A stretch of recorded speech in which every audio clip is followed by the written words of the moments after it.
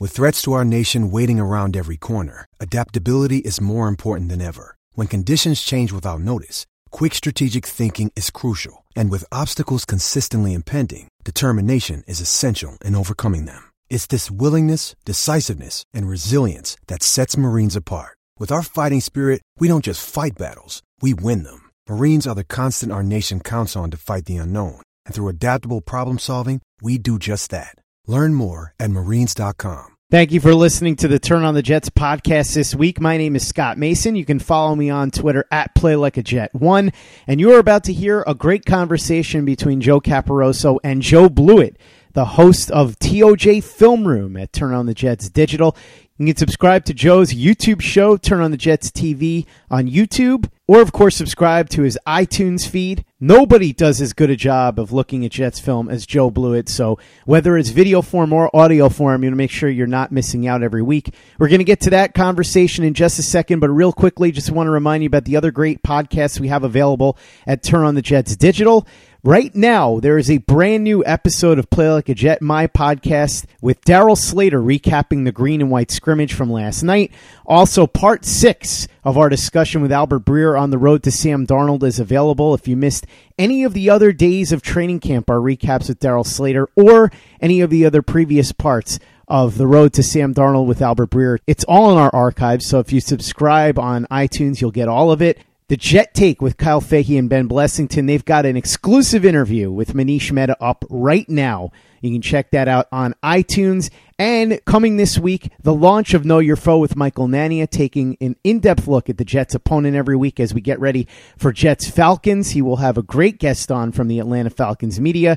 And episode number 3 of What's Your Point, your weekly New York Jets debate show with Dalvin Osorio and Paulie Brzez. This week, your special guest judge will be Chris Nimbley of JetsInsider.com. Real quickly, also want to remind you that gambling is legal now. So you don't just want to play like the pros, you want to win like the pros. And the only people that can help you do that are the fine people over at RazorSport.com. They've got access to all the mathematical formulas and algorithms. Sign up today, RazorSport.com. That's RAZER Sport.com. With all that said, now let's get to Joe Blewett and Joe Caporoso on the Turn on the Jets podcast. This is the Turn on the Jets podcast, presented by Prime Sport. With the 3rd pick in the 2018 NFL Draft, the New York Jets select Sam Darnold, quarterback, USC. What should the Jets expect from you? A lot of wins. And now, here's your host, Joe Caporoso. What's up, everybody? Welcome back to another episode of the Turn on the Jets podcast. I'm your host, Joe Caporoso, owner of TurnOnTheJets.com. This week, we are joined by our film room guru, our film room expert, Joe Blewett. We're going to dive into talking about last night's green and white scrimmage, talk about what Joe's seen the few times he's been out at camp, and then also talk about what to look for in week 1 of the preseason as the Jets will kick off against Atlanta 6 days from now. We'll also answer a few of your questions from Twitter before we wrap. Thank you to Scott Mason on the intro.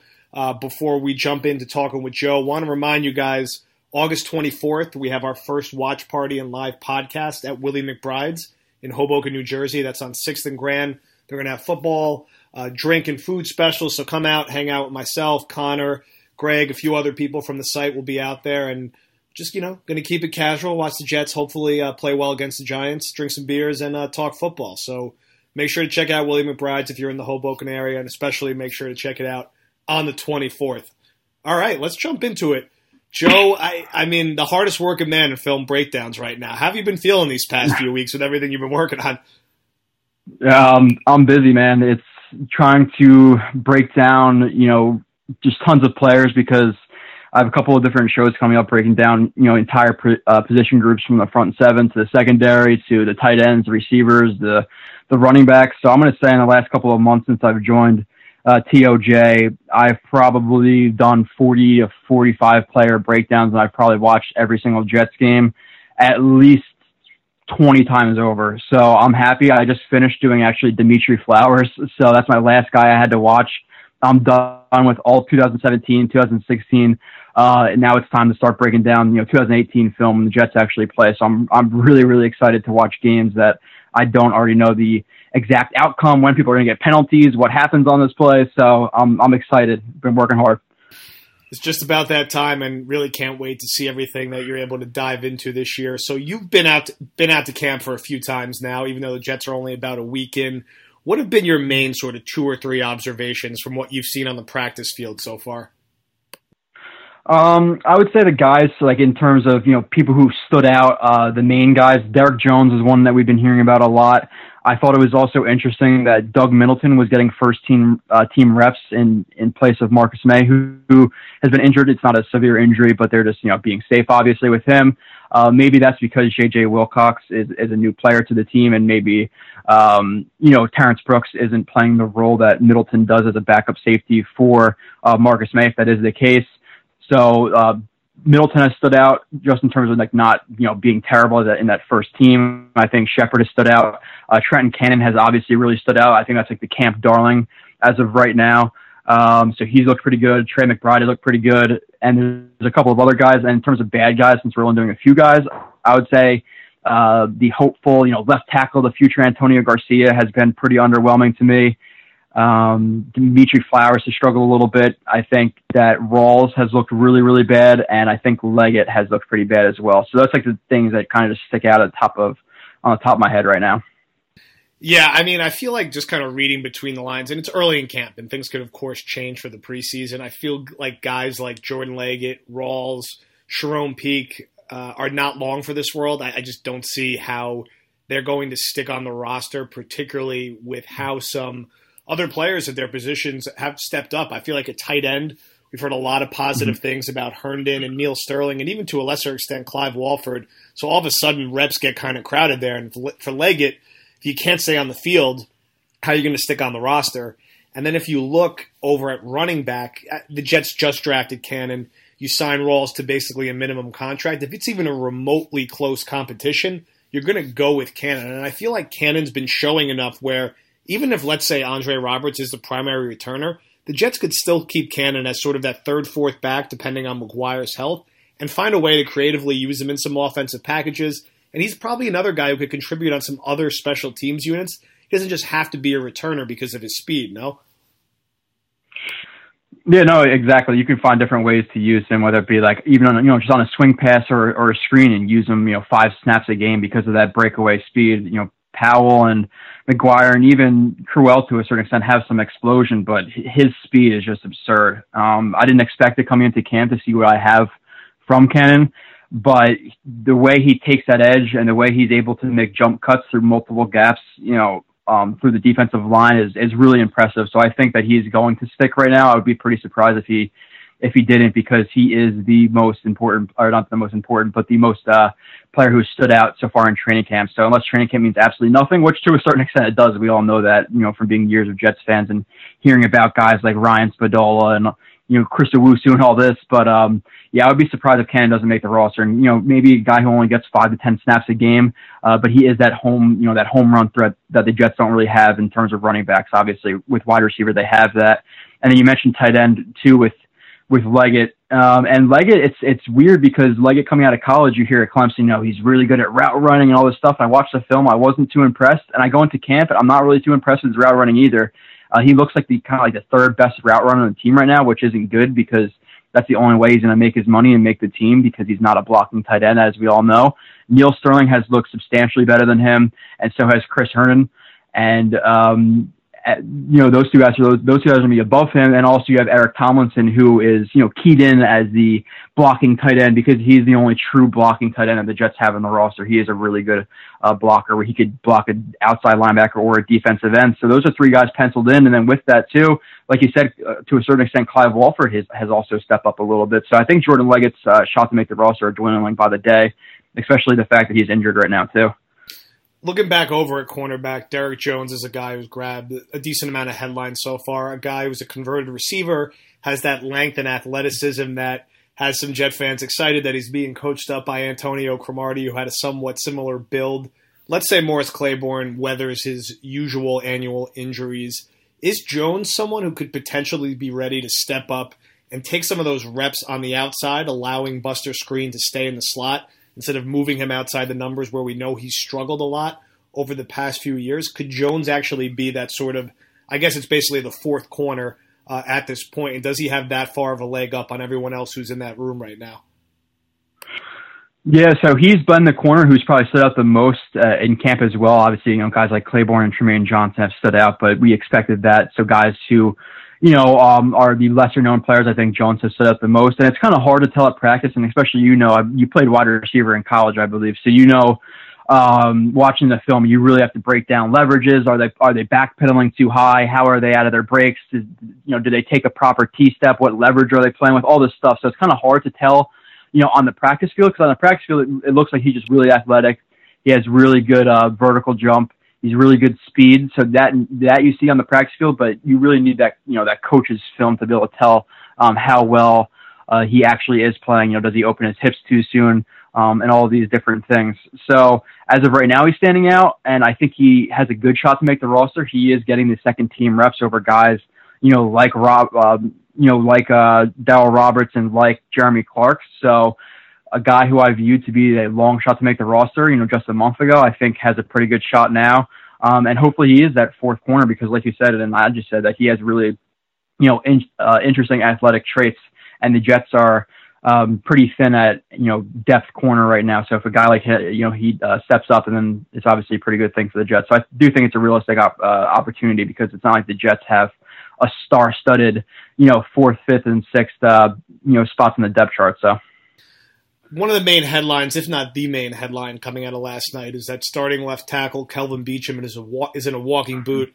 Todd Bowles is pretty vague on how serious the injury is. If Beachum is not available early in the season, how much trouble are the Jets in? Ben Angelano probably steps in to become the starting left tackle temporarily. He's a guy who started, I think, somewhere around 12 or 13 games a few years ago between right and left tackle. How big of a drop-off are the Jets looking at, and how does that have a ripple effect potentially down the rest of the line? It has a big drop-off. It's obviously not saying too much, because the Jets' offensive line, and I've been pretty bullish on this, I think they were really, really bad last year, and I would probably say that Kelvin Beachum was the best, offensive lineman on the team, which you have to watch film to really know that. But he was a decent pass protector. He's really bad in the run game, obviously, but I would call him somewhere around average. And going from an average left tackle, which is, the most important position on the line, to Ben Angelano, who, we saw in those 12 to 13 games, whatever it was, 11, 12, 13 games they started a few years ago. He's a good backup swing tackle, but he should not be a starter in the NFL. That goes without saying. He was pretty horrible at times. So it's a big drop off from average to really bad as a starter. Hurts, and then obviously it's a ripple effect on the offensive line, because you're not really going to be able to run to the left side at all. That affects James Carpenter. He's going to have to account for the edge rusher more because of Ben Angelano. Are they going to be able to pick up stunts well? If it's an ET stunt or a TE stunt, is Angelano going to pick it up correctly, or is James Carpenter going to have to carry the defender into too far out of his zone to make up for Kelvin Beachum? Then he's not able to flip his hips and grab the stunter coming into the B gap. So it affects the offensive line, especially the guy right next to him. And also affects the Jets play calling, because they're going to have to take plays out of their playbook to have 5 to 7 step drops, and do 3-step drops. So it's a shorter throw time, so you don't have to worry about the backside tackle getting destroyed and hitting Bridgewater or whoever's the starter from behind. So it affects the whole offensive line. It is a big drop off.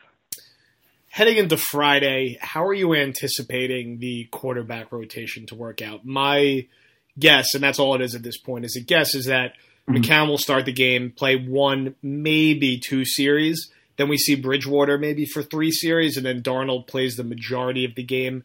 Maybe I could see that, being jumbled around a little bit between Bridgewater and Darnold, but it feels like coming out of last night, the Jets are not going to be shy about flooding Darnold with reps.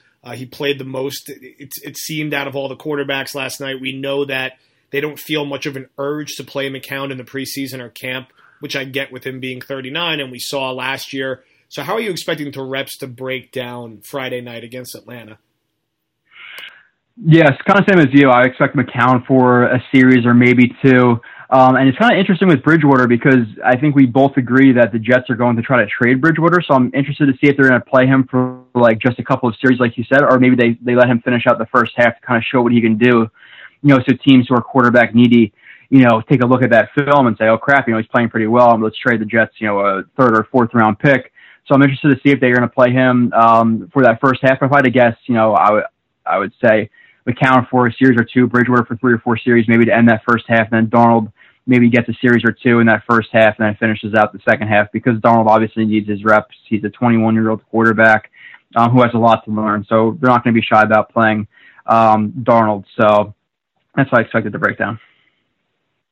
All right. I want to rip through a handful of different questions we've got on Twitter over the past few hours or so. First one comes from Andrew, which is at Too Nice Has a Ball. Interesting handle.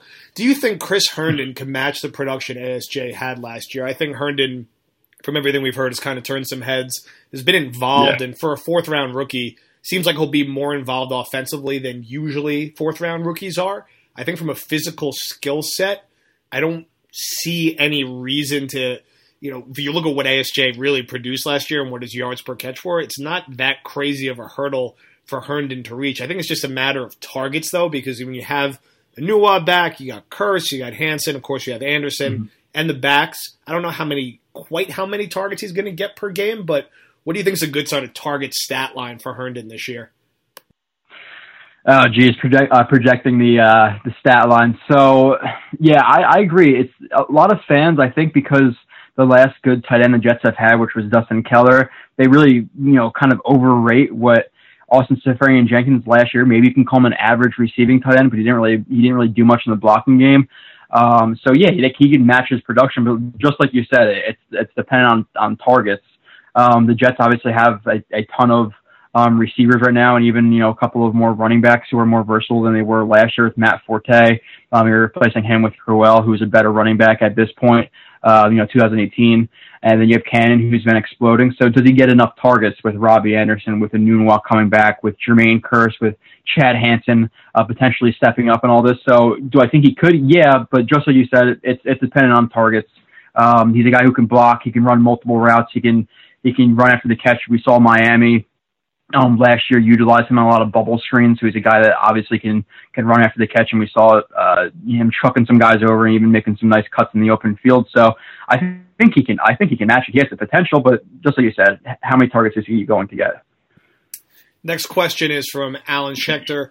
What do you expect out of the defensive line? They don't have stars like the past, but they have talented young players. I think this is a pretty interesting group. I feel like Anderson and Shepard are going to platoon opposite Leonard Williams. You're going to have McClendon playing the nose tackle, and then you have guys like Mike Pennell and Xavier Cooper also bouncing around. Can you talk a little bit about some of the different techniques and alignments and what kind of roles those top 5 guys will probably play up front for the Jets?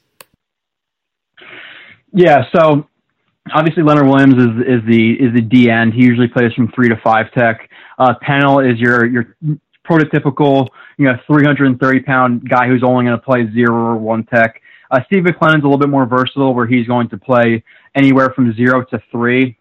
I think he's actually really, really effective as a 3 tech. I think people overlook that a little bit, but he has really good penetration into the backfield, especially against guards. So he can play all over the line, but you do mostly want to keep him inside, but a little bit more versatile than just a nose tackle. Shepard's a guy, when watching his film, looks like a guy who's more of a 3 to a 5 tech. Even though at camp it seemed like the Jets were playing him a little bit at 2 and 2I. So he's going to play all over the line. I think he's your true, like, him and Leonard Williams, Nathan Shepard are the guys who could really move all up and down the line. But I would expect, like you said, him to be the semi-starter outside or on the other side of Leonard Williams with Henry Anderson. Henry Anderson, he played all over the line with the Colts. He played 2, 2I, 3, 4, 4I, 5, 6, 7, 8, all this stuff. But I think his fit is really as a 5. And I didn't really understand the talk with him that he was, he wasn't suited for a 4-3. I actually think he's more suited for a 4-3 than he is for a 3-4. I just don't think he has the power to anchor down versus combo blocks, and to hold multiple gaps. But he's your 5 tech. He's strictly a 5 tech in my opinion, maybe a 4 tech. With Xavier Cooper, he's another one of those guys. He doesn't really have a ton of strength, but he's pretty quick, so he's a 5 tech type of guy. And then the last guy, I believe, if I didn't miss anybody, is Foley Fatukasi. I think he's going to play kind of like that Steve McClendon role, where he's more of a 0 to a 3 tech. I don't really think you're going to see Fatukasi a lot as a 5-tech on that edge. Next question from @Roy McEwen 893. Whose career will Sam Darnold resemble the most in the NFL, and when do you think Brady will hang it up? I think pending how New England's season goes, this could absolutely be Brady's last year. I think if they win the Super Bowl, he'd retire, so it's kind of a catch-22 there for Jet fans. I think if he gets hurt relatively seriously, I think this would be it for him. But 1 or 2 years at the max, and maybe that's just an overly optimistic Jet fans' opinion. With Darnold, I've kind of previously compared his game to, as a ceiling, a healthy Andrew Luck, a little bit of Tony Romo in his game.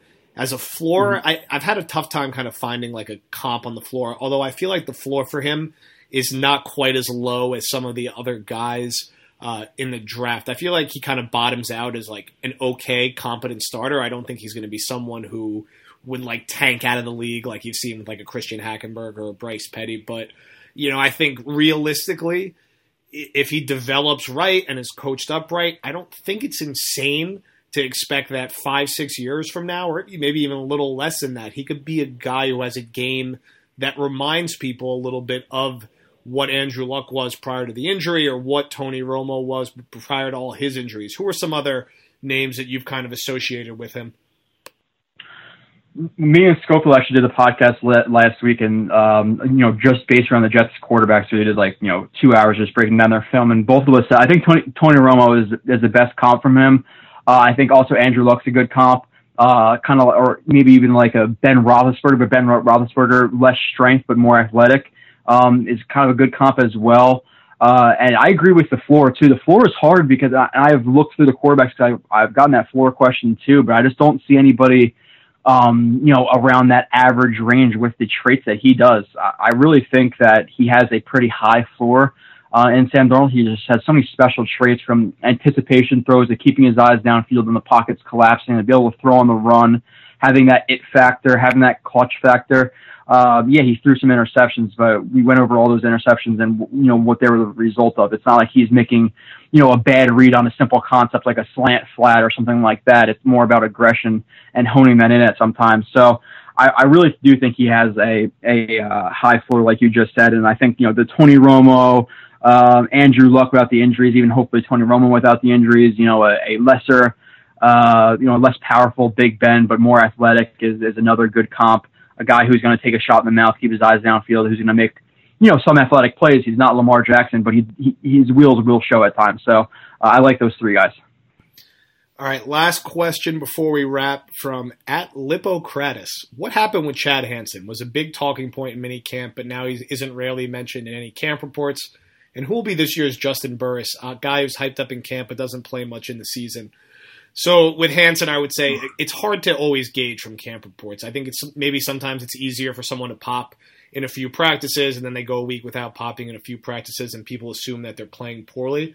I don't think that's been the case with Hansen. I do know he made a couple grabs last night. I still think it's reasonable to think that once you get past the top three guys in the depth chart, Anderson, Anua, and Kearse, that it's really Pryor and Hansen are sort of the next two guys, and I still feel like they have a little space ahead of everybody else. In terms of a guy who gets hyped up a little too much in camp and then maybe isn't quite as good as the hype or doesn't play as much, that's a bit of a tough question. I look at outside. I thought it was interesting with outside linebacker last night. The Jets were playing Brandon Copeland and Frankie Louvu with the first team. Maybe they like their pass rushing ability a little more than a guy like Jordan Jenkins and Josh Martin, who were kind of the default starters last year. And you look at the rest of that group, most Jet fans probably know the names Lorenzo Malden or Dylan Donahue and everything else, but those guys are probably further from making the roster or making an impact than guys maybe like a Copeland or a Louvu or even Josh Martin, who I still think gets looked over by Jet fans. What do you think about that, Joe?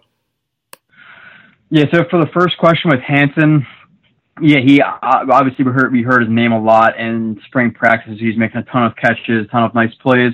As you know, too, just with like Robbie Anderson alone, there could be plenty of times in practice where Hansen's getting open, he's just not getting looked. Maybe he ran a really good route, maybe made a really nice break. He created some separation. He held his line and stacked the corner, but he's just not getting the ball. So it's hard without that film to say that he's really not popping just because he's not making highlight catches and not getting, the stat line. So I wouldn't be too worried about that. But, like you said, I think he is that fourth or fifth guy. I think he's competing with Terrell Pryor right now for that fourth spot in the wide receiver rotation. So that's going to be interesting to see how that plays out. I do agree that he is much farther above guys like Ardarius Stewart and even Andre Roberts and, Trey McBride, things like that, or Charles Johnson. So he's competing with Pryor for that fourth spot. Hopefully he wins it, obviously, because he's younger and he's a draft pick. Pryor is probably, a guy who's on the team for 1 or 2 years, so you have to root for Hanson there. And then a guy, that's a hard question, a guy who I think is getting a ton of camp buzz and is not going to play that much during the season. Maybe it's Perry Nickerson. He's been getting some camp buzz, and people are saying, how good he was. And I understand, Pro Football Focus stats, they come out and say, whatever it was, he only allowed this completion percentage, he had this many pass deflections, this many interceptions, but he also played at Tulane. So you kind of have to weigh the stats versus where he played in the competition he was playing. And he has really good athletic traits. He can flip his hips, he can run really fast, he has really good bursts from a standstill. But I watched a film of him at Tulane, and the film I could get at Tulane, there's not too much available. And I wasn't as impressed as I previously thought I would be going into watching the film. So maybe he's a guy who is getting buzzed up a little bit too much right now. I think he could be a good player, but I still think he has a lot of technique work. That's definitely in terms of his feet and popping up at the snaps. So maybe he's a guy who is getting a little bit buzzed up right now, who's not going to be as impressive during the season or get as many snaps, if I had to guess now. All right. Everybody go follow Joe on Twitter. He is at JoeRB31. Everyone, of course, go give me a follow on Twitter as well, at JCaparoso. Make sure to subscribe to us on YouTube to follow Joe's work breaking down Jets film. That's just youtube.com/TurnOnTheJetsTV. And we'll be back later in the week with a midweek podcast before the preseason game, and then we'll have one recapping the podcast next weekend. Appreciate everybody listening. Any final words for the listeners and Jet fans, Joe? No, like you said, go follow us on YouTube. Go to the podcast app, TOJ Film Room. A lot of exciting things coming up. I just had a show, like I said, with Mark Schofield breaking down the quarterbacks. This week, doing a show with two-time Pro Bowler and Defensive Rookie of the Year, Eric McMillan, to break down the entire Jets secondary. Week after that, got ex-Jets defensive back Marcus Coleman to break down wide receivers and tight ends. Then we got front seven with TJ Barnes, and then offensive line with somebody we'll find. So a lot of exciting things coming for TOJ Film Room. Jets fans smile. Hopefully Tom Brady retires next year, even though maybe that's a little bit too optimistic. The Jets are an exciting team, and looking forward to the season. All right. Absolutely. Thank you, everybody, for listening, and we'll be back next week.